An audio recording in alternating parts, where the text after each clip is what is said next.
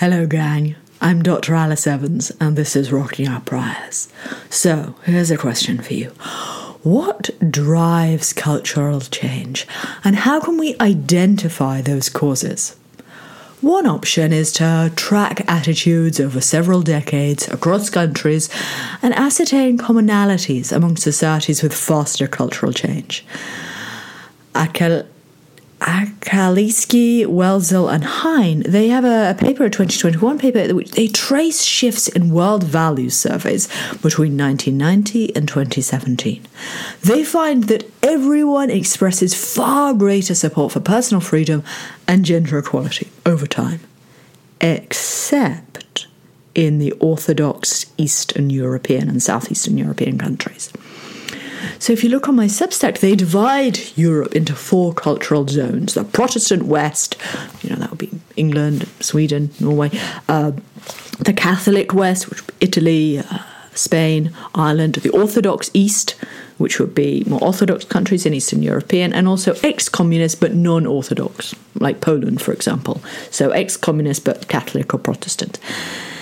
And they find that in each of those cultural zones, there's rapid cultural change in some terms of support for personal freedom and gender equality in all European countries, except countries that are Orthodox. Now, why might that be? Is this a clash of civilizations, geopolitical rivalry? Or is Orthodox culture inherently resilient?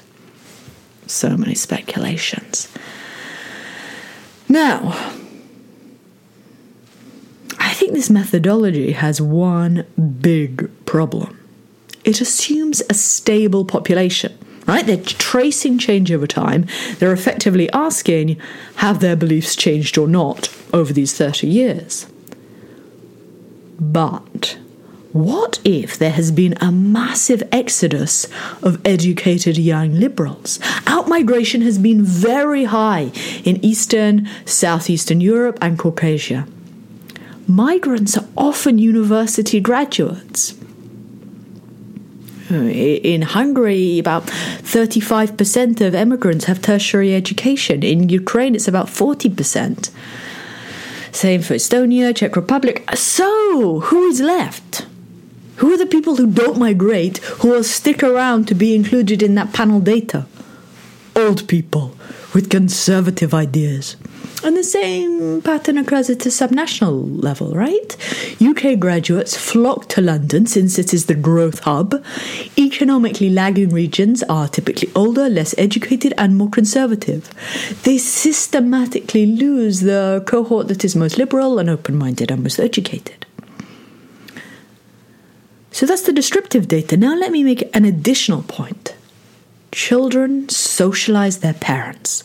Educated liberals have spillover effects via ideological persuasion. As students expand their horizons, learn from peers, and become more egalitarian, they push their parents to see things differently. So, I stayed with a family in Delhi last year. I observed a very heated argument. Jasminda, that's the name I'll give her for anonymity, she's a graduate and she ultimately convinced her mother to permit cow slaughter and respect religious diversity. Right? She socialized her mother. Let me give you another anecdote from my own family. My grandmother, Anne, was born in Yorkshire in 1926. At that time, it wasn't respectable for a young woman to walk alone, without a chaperone. When Anne became a parent, she worried about her daughter, that is Isabel's, safety, and she imposed strict curfews. But this was the 1970s, and Isabel wanted to go to rock concerts, like The Who, with her friends. So Isabel was annoyed by her brother's far greater freedoms, and Isabel had to lobby.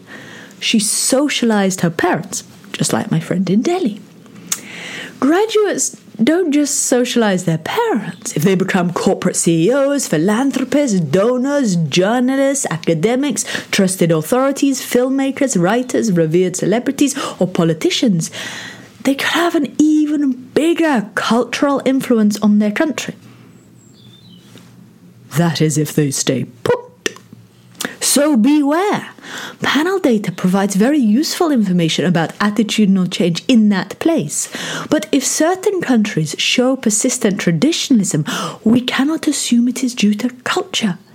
It is possible, as in Eastern Europe, that many liberals have simply left. So from 1990 to 2022, Ukraine has lost 30% of its population. In other countries in Eastern Europe, it can be as much as 24%, 19%, 25%. In Romania, for example. So there's a massive, massive exodus. In Georgia, 23% of people have left. The population has reduced from 1990 to 2022. So those educated liberals are leaving. They're taking their ideas and they're not pushing their parents or their communities or the journals that they might write for, the magazines that they might write for, to be more liberal. So, now let me just preempt some replies. I am not suggesting that outmigration entails traditionalism. So the Baltics have experienced a massive exodus, but they've also had rapid growth and democratization. So compensating for population loss, prosperity may have enabled secularization, egalitarianism, and individualism. Right? So the Baltics have, both the Baltics and Romania have had population loss, but only one has remained persistently conservative. And please, I don't want this to be read as me opposing migration. I'm not saying that. All I'm saying is that the fact of massive outmigration provides a problem for social science methodologies. Right? Don't think that I have any normative positions on anything. Okay? So, before you use your panel data to assess ideological change, just think about whether there is a non-random attrition in that sample. Thank you very much for listening. I'm Dr. Alice Evans, occasionally rocking your prayers.